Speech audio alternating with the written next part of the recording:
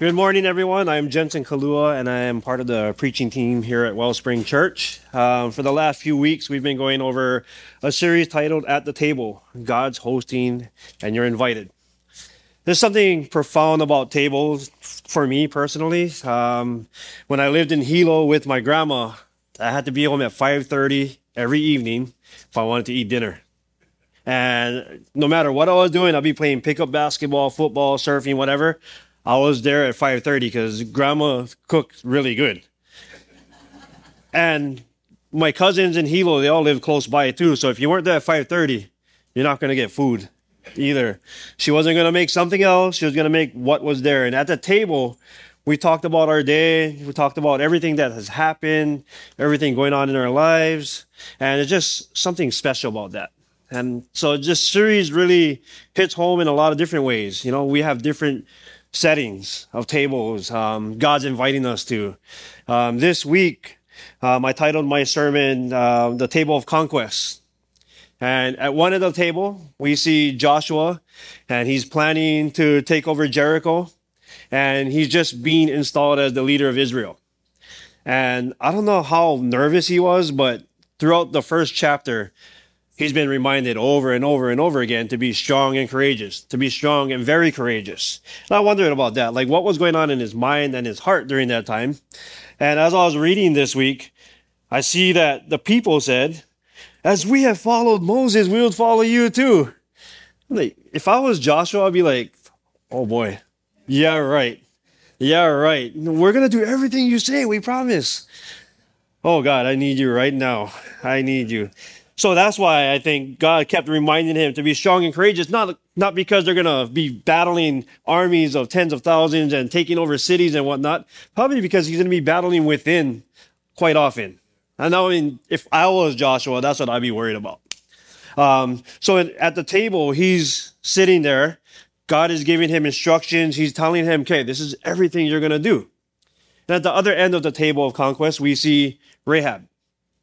We go from Joshua, the young protege, upcoming leader, and we have Rahab, who is known as an innkeeper or a prostitute or a harlot.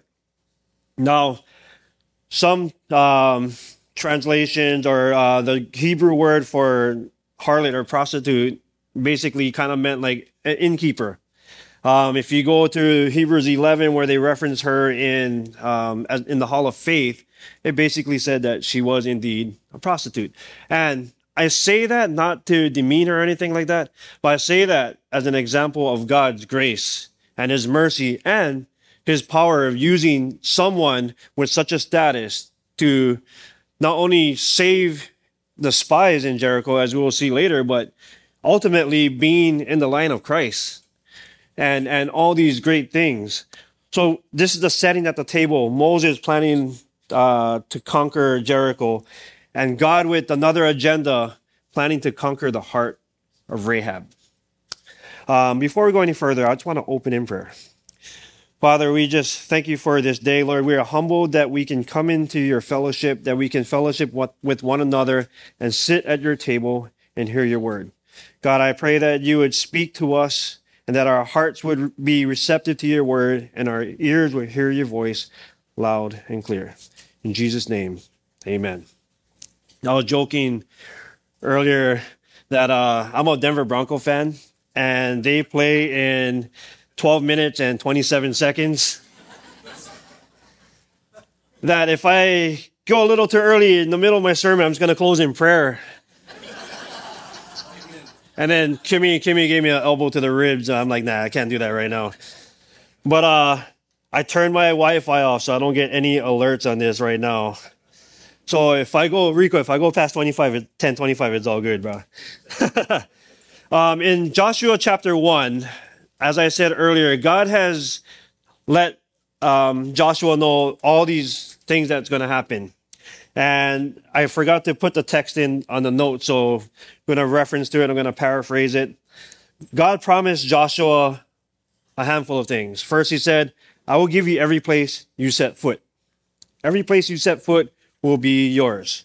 No one will be able to stand against you, which doesn't mean that no one will oppose you, but no one will be able to stand and be successful against you. And he gives these encouraging words: I will never leave you nor forsake you. I will be with you wherever you go. Then he says towards the end, you will be prosperous and successful wherever you go. Which leads to the first reflection question. What areas in your life do you need to be more strong and courageous in?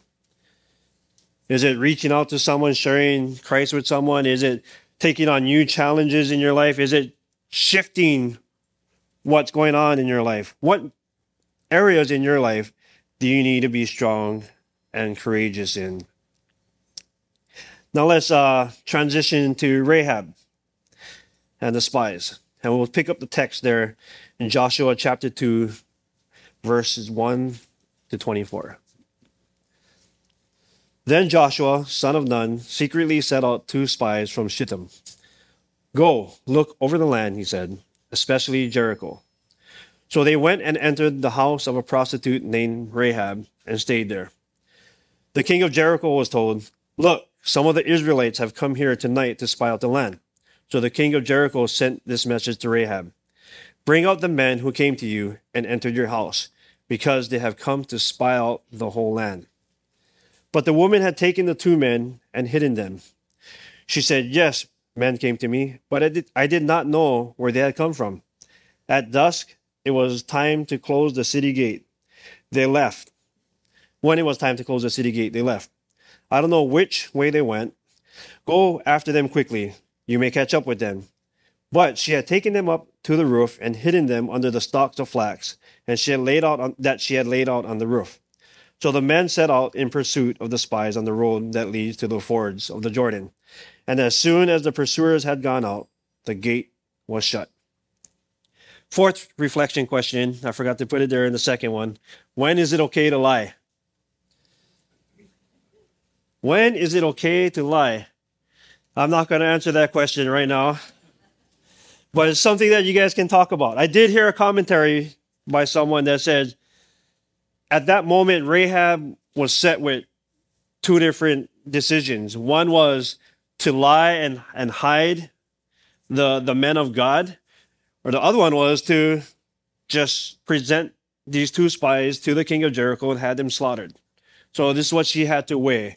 So in that instance, for her, it was okay to lie. But when in your life is it okay to lie? It was kind of a random one, but it begs the question that some people think that, there are certain times and opportunities, but moments in which, we're going to close in prayer right now.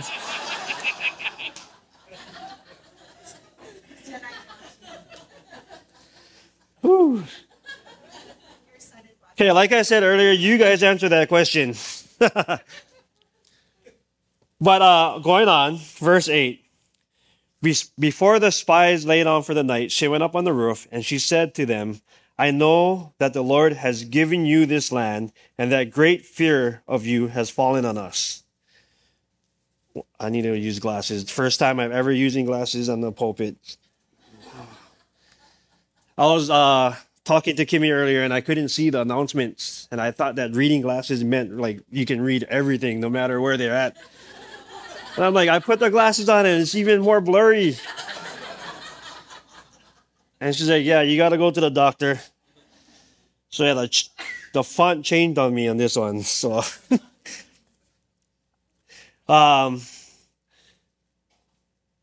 we have heard how the Lord dried up the water of the Red Sea for you when you came out of Egypt, and what you did at Sihon and Og, the 2 kings of the Amorites east of the Jordan, whom you completely destroyed. When we heard of it, our hearts melted in fear, and everyone's courage failed because of you. For the Lord God is God in heaven above and on earth below. We see here there's testimonies of what God had done previously through the Israelites. And I like what she said here. She says, first of all, in verse 8, I know that the Lord has given you this land. I know, it's a personal thing. Later on, she says, we heard of all these things and our hearts melted. So she's distinguishing herself from the rest of the people of Jericho. In other words, we're all scared. We all know about God. But she believed in God at that moment. She believed him so much that she was willing to sacrifice her own life by lying and hiding the spies. That was a moment of change in her life. So we see here there's testimonies of everything that God has done. And at this moment, she goes from knowing about God, or she shares from knowing about God to knowing God, who God is. And that is something big, because especially in the Western culture, we can wear a he is greater than I shirt, a blessed shirt. We go and do some things that might be a little Christian, where we identify with how our family identified growing up. But does that really make us people of God, a child of God? Does knowing about God, make us Christians? And I think this is a real important question to ask, especially raising kids. I have to ask my kids all the time. You know, Jedi got baptized already. Micah never got baptized. Isaac neither. But I have to let them know that your faith is your faith. God has to reveal himself to you. I can take you there. I can lead you to the water, but it's up to you to give yourself to the Lord. It's up to you to surrender to him, to have that experience with him, to know truly who God is. Now, I don't know where everyone stands here in this room, but I want you to really take a moment and think about, do I know about God, or do I know God? The most important question we can ask ourselves. Moving on to verse 12. Now then, please swear to me by the Lord that you will show kindness to my family, because I have shown kindness to you. Give me a sure sign that you will spare the lives of my father and mother, my brothers and sisters, and all who belong to them, and that you will save us from death. Here we see that Rahab moves from innkeeper to intercessor, standing on behalf of her family. For her, just her to know God is not enough. She wants her family saved as well. And I know she's protecting them physically, because she knows that Jericho is about to get wiped out. But I can guarantee you that she wants them to have a relationship with God as well. When I came to the Lord, my biggest concern was my family as well. My mom, my dad, my sisters. I wanted them to come to know the Lord, to make sure that we're all in heaven when it's all said and done. And I stood on this scripture in Acts 16:31. It says, believe in the Lord Jesus, you will be saved, you and your household. Now, again, I know that my faith is mine, their faith will have to be theirs, but I really stood upon that scripture that if I believe in the Lord, if I am living for the Lord, then my household will be saved as well. So I thought, yeah, I was pretty rotten, and God, when I heard the message, the gospel, I gave my life to God. It wasn't that difficult. I didn't give the church or anybody any problems. I loved it. I was ready to receive the word of God. I think it's time for my dad and the mom to hear the gospel. Back then, I was living in Hilo, and I was a college student, so I didn't have much money. So I would call collect to talk about the Lord and my dad. For those young ones, you dial a special number, or a 0, and then you like to place a collect call. And then the person on the other end picks up the phone and says yes or no to that collect call. So my dad said yes initially. Then I started talking to him about God, and he went, Poop. Then I kept calling, and he kept hanging up. And I'm like, Dad, I don't have any money. And you can relay a quick message, You can say, the operator's like, who would you like to place a collect call to? I'm like, Dad, this is me, Jensen. I don't have any money. Hurry up, answer the phone. Boom. And he gets a message. You got a collect call from, Dad, this is me, Jensen. Hurry up, answer the phone. I don't have much money. Boom. He never called back. So when I moved here to back to Oahu to go to Bible college, I wanted to share the Lord with them because I was living with them now. And my dad would listen to me and shut me down. And it was really hard. My mom wanted to go to church, but she didn't want to go without my dad. And of course, as most sorry, boomers, and most baby boomers would argue back in the day is that they don't like the church because they're always asking for money. They're always asking for gifts, and got this guy always asking for money. He flies a nice jet, got the slick hair, the nice suit and all that. And my dad literally told me all these things. And I'm like, Dad, don't worry. They're not going to ask you for money. Just come to church with me. You know, I was going to Hope Chapel, Olomana, and our pastor is this big Hawaiian guy. We called him the Moke of Hope, Guy Capeliela. And in fact, they called him Moke Chapel because we had a lot of big Hawaiians there. And so I'm like, oh, Dad, you're going to love this guy. So he didn't want to come to church. Finally, one day, waking up, getting ready for service. I was a youth pastor there. I see him getting ready. I'm like, oh, what you doing, Dad? He's all, oh, I'm getting ready for church. And I'm like, nah, come next week. And he's like, why? I'm like, oh, you don't want to go to church today? The Cowboys are playing today. You know, they're going to play. He's like, no, God put it on my heart to come to church. I'm like, you don't even know God. How can you put it on your heart to go to church? He's like, you've been asking me all this time to come to church, and now you don't want me to come to church. Like, yeah, not today. Because Pastor Guy at Hope Chapel, Olomana decided to do a series on church health, and that week was about collecting tithes and offerings. It was about being a good steward of your money. Not anything else. That was it. That was the message. It was a 45-minute long tithes and offering message with the tithes and offering message after that. And I was like, oh man. So he drove me there. And I'm talking to the pastor. I'm like, hey Guy, can you change the sermon today? And he's all, why? I'm like, my dad's coming to church. He's like, oh, praise the Lord. I'm like, you're talking about money. And he doesn't like talking about money. He's Hawaiian Chinese. He doesn't want to talk about money. And then he's all, oh, don't worry. Where's your faith? I'm like, yeah, okay. I said, it's a good thing you have big ushers then, because he's going to storm out of this church once you bring up money. So I gathered my youth group together, and all we did, I kid you not, was prayed for my dad the whole time. And we prayed for the ushers that nobody would get hurt, because my dad's a pretty big guy. After service ended, I went to this, or after Sunday school ended, I went to service. Like, every usher was crying. I was like, oh my God, what happened? And then there's people circling around my mom and dad and praying for them. Like, what happened? You know, like, where's the cops and all that? And Pastor Guy came up to me and he said, your dad got saved on the tithes and offering message.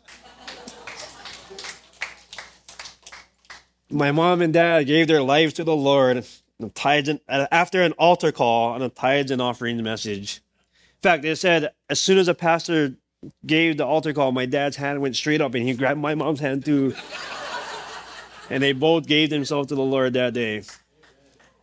Those who call upon the name of the Lord will be saved, you and your household. Rahab had that same passion for her family to be saved.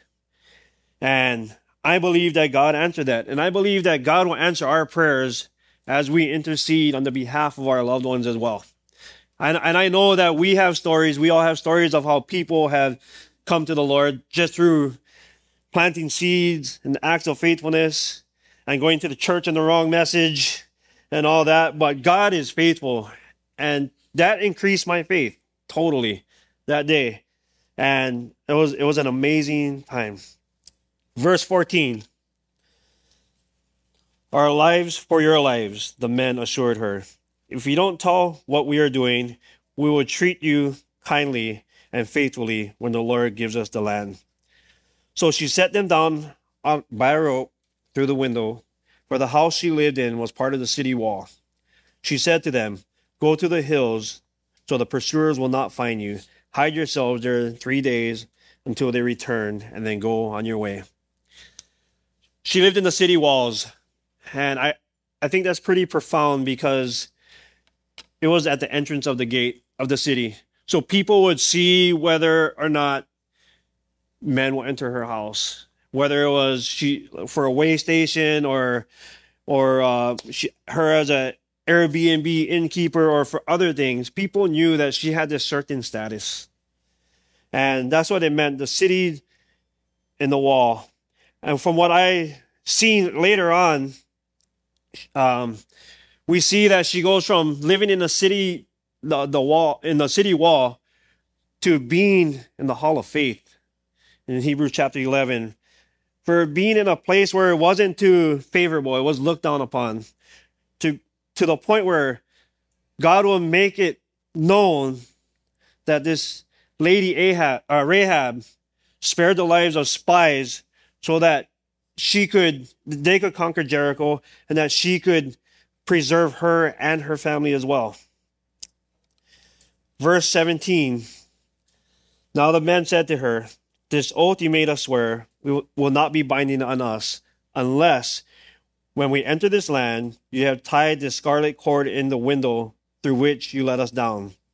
Unless you have brought your father and mother, your brothers, and all your family into your house. If any of them go outside your house into the street, their blood will be on their heads. We will not be responsible. As for those who are in the house with you, their blood will be on our head if a hand is laid on them. But if you tell what we are doing, we will be released from the oath you made us swear." "Agreed," she replied. "Let it be as you say." So she sent them away, and she departed, and they tied the scarlet cord in the window. The scarlet cord, something ordinary, but something profound as well. A lifeline from her to the spies, and then in return, a lifeline from the people of Israel to her as well, to her and her family. And here she goes from harlot to hero. Isn't it amazing how God can turn things around for us? We sing that song, Amazing Grace. How sweet the sound that saved a wretch like me.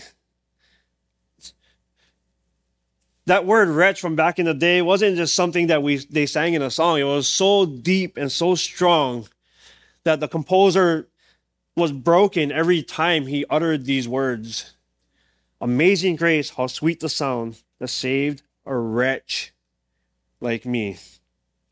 The scarlet cord, a lifeline to someone else.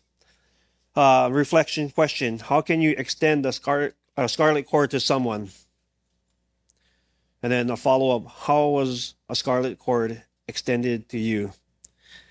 And just let me say, being Kimmy's husband and seeing things that go on at Hugs, you guys hear testimonies, you see pictures and videos, but your guys' scarlet cord, reaching out to these communities, it's beyond what we see and hear here. I mean, the stories can go on forever.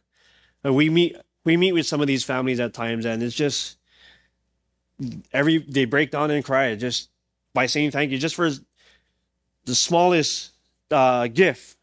And it means more to them because it's a cord of hope versus just material things. So thank you guys for partnering alongside Hugs. But I want to encourage you guys to see how else you guys can help in our community. I know that we are a small community that makes a huge impact beyond these four walls. And I want to say mahalo because I see fruit already from these seeds that are planted. In 1996, a scarlet cord was extended to me.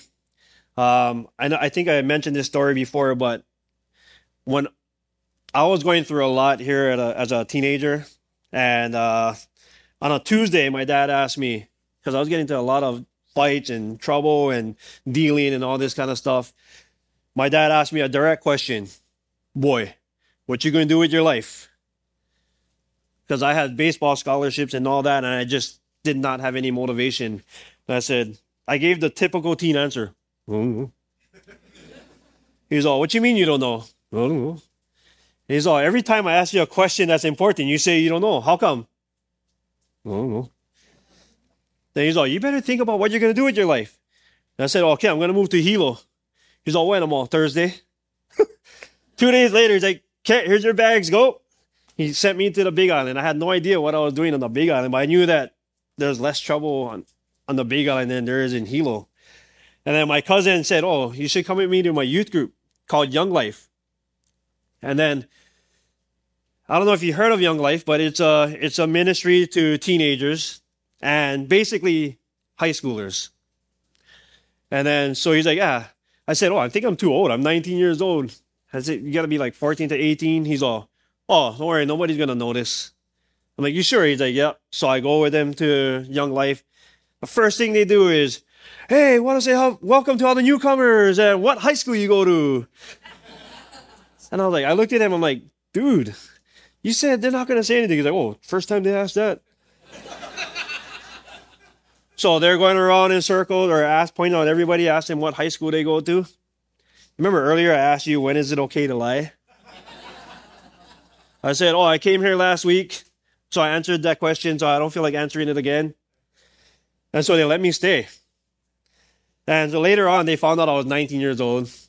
Too old, but I was having too much fun already, you know. And I love the messages. I love the worship. I love the fun that we had. And the leader said, you know, Jensen, we know that you're too old to be here. And you probably don't want to go to a college ministry yet because you're pretty immature. But we're going to let you stay here. You can't be a leader, definitely cannot be a leader, but you cannot be a student either. You got to be kind of in between. So you got to help us break up, set up, break down. I'm like, oh, totally. So we did that. And his brother, who was my best friend later on in life, didn't like me at all. He told the Young Life leader, said, Jensen's a punk.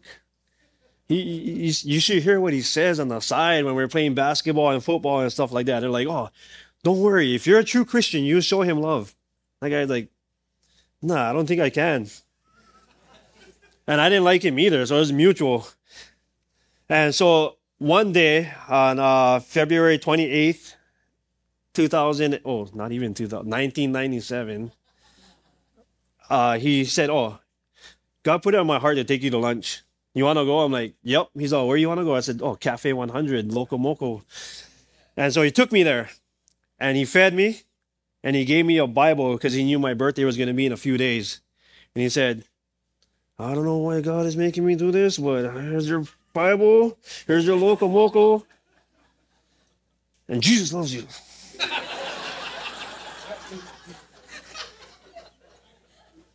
From that moment on, we became such close friends. I found out later on, though, like a week later, someone asked me, hey, Scott took you out to lunch, yeah? I'm like, yeah. He's like, did you know it was his birthday? He took you out to lunch on his birthday. He gave you a Bible, said, Jesus loves you on his birthday. And it was that kind of love, that cord that was extended to me, knowing that he didn't like me, that he chose to love me. And at that moment, I knew that I wanted to give my life to the Lord because his love was genuine. He reached out to me and he was being real. And as I was typing my sermon out, I get a call from the Young Life director in Hilo. He's like, hey, Jensen, we have our 50-year anniversary of Young Life Ministries here in Hawaii. We're going to celebrate in a few weeks. He's all, I want to give you and your wife a ticket. The tickets to come in and celebrate. And I want you to bring your kids too and all that. And he sent me these pictures of I don't have them, but I just kind of set you guys up for that. But he sent me these pictures and I look at that. I'm like, oh man, like I look like someone who definitely needed Jesus at that moment. And if we play fantasy football together all the time, and he's like, yeah, you still need Jesus during fantasy football. So moving on, we see that in verse 22, when they left, they went into the hills and they stayed there for 3 days until the pursuers had searched all along the road and returned without finding them. Then the two men started back. They sent down of the hills, forded the river, and came to Joshua, son of Nun, and told him everything that had happened to them. They said to Joshua, the Lord has surely given the whole land into our hands. All the people are melting with fear because of us. Fast forward to Joshua chapter 6, and it's a successful conquest on Joshua's part as well as God's part in the heart of Rahab. Through Joshua, God conquered the city of Jericho. That day that they got there, they had specific instructions. I know you guys know about it. The last day they marched around, and for the 6 days leading up, they had to march quietly. And if there was Portuguese in that camp, guarantee that would not happen because somebody's going to have to say something during that time. 6 days without talking.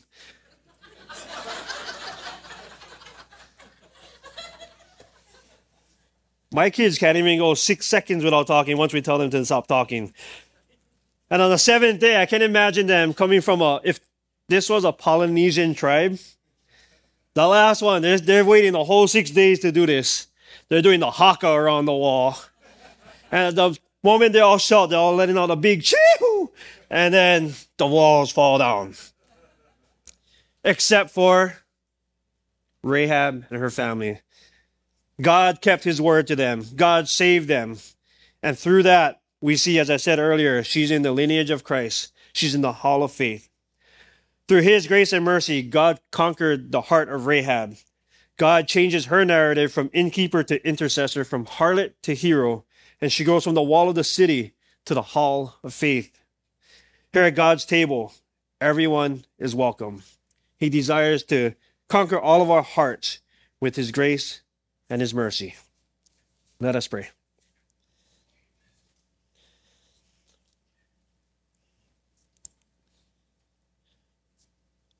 Father, I thank you so much for your table, and that in your word, it says that you prepare a table before us in the presence of our enemies, Lord. That you invite us as we are. We could be filthy from whatever we're doing, or we can be clean. It doesn't matter, Lord. You just want us to have this relationship with you. But we thank you, Lord, that we can come as we are.